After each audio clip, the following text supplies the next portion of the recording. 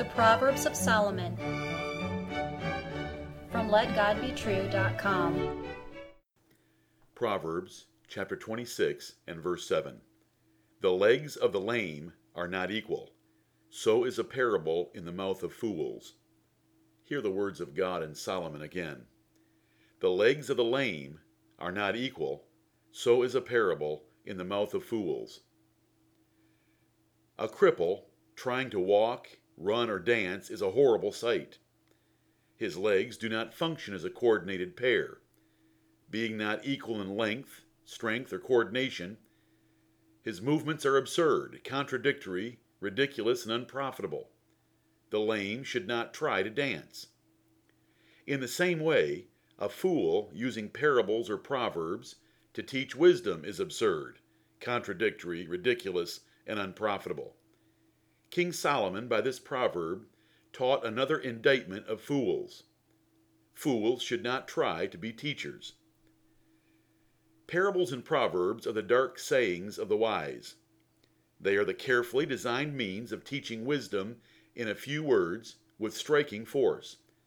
Taken from everyday life, proverbs and parables have a figurative meaning requiring skill and understanding to interpret and explain.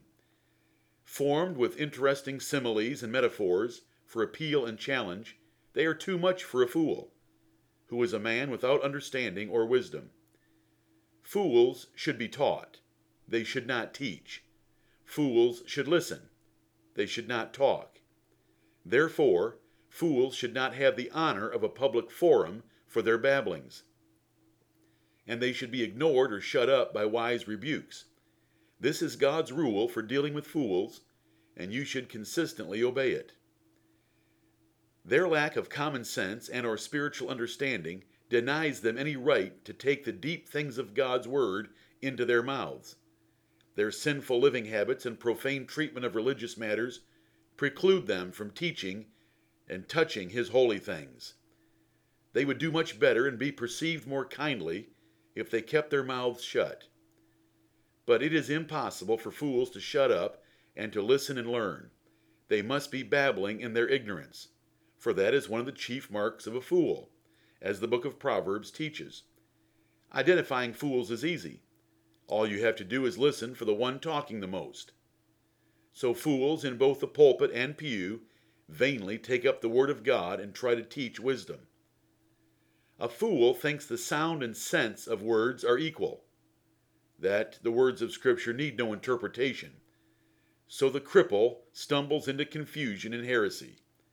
Sound bites are good enough for a fool.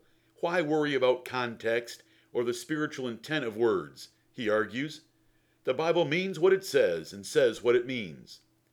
He does not know or understand the minister's work of reading distinctly and giving the sense of a reading.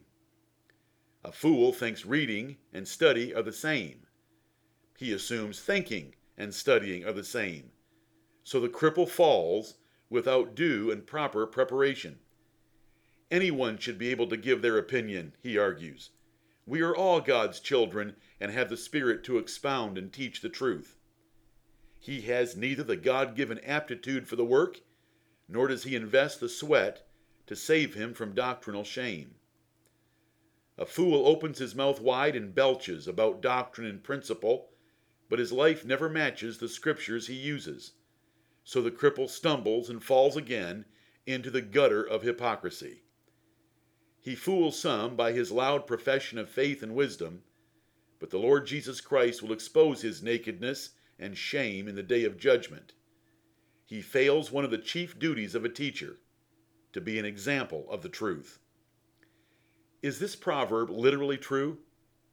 Until you have heard a spiritualizing fool with the Song of Solomon or the parable of the Good Samaritan, you cannot appreciate just how ridiculous a dancing cripple can be. Until you hear a fundraising fool abuse and twist the words of Proverbs 29:18, where there is no vision, the people perish, you cannot fully grasp the danger and folly of a cripple on a balance beam.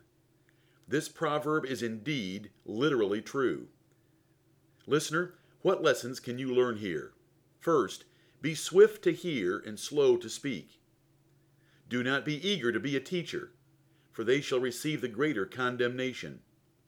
Silence is golden, especially if God or men have not called you to be a teacher. Be thankful for God-called teachers and submit to them, for this is God's means for your learning. Make sure your life teaches louder than any words that come from your mouth.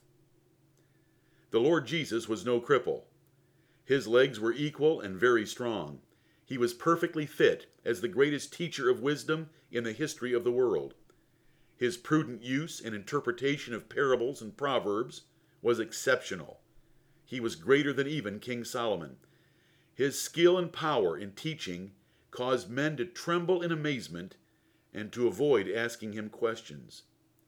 Give him the glory due unto his glorious name. Amen.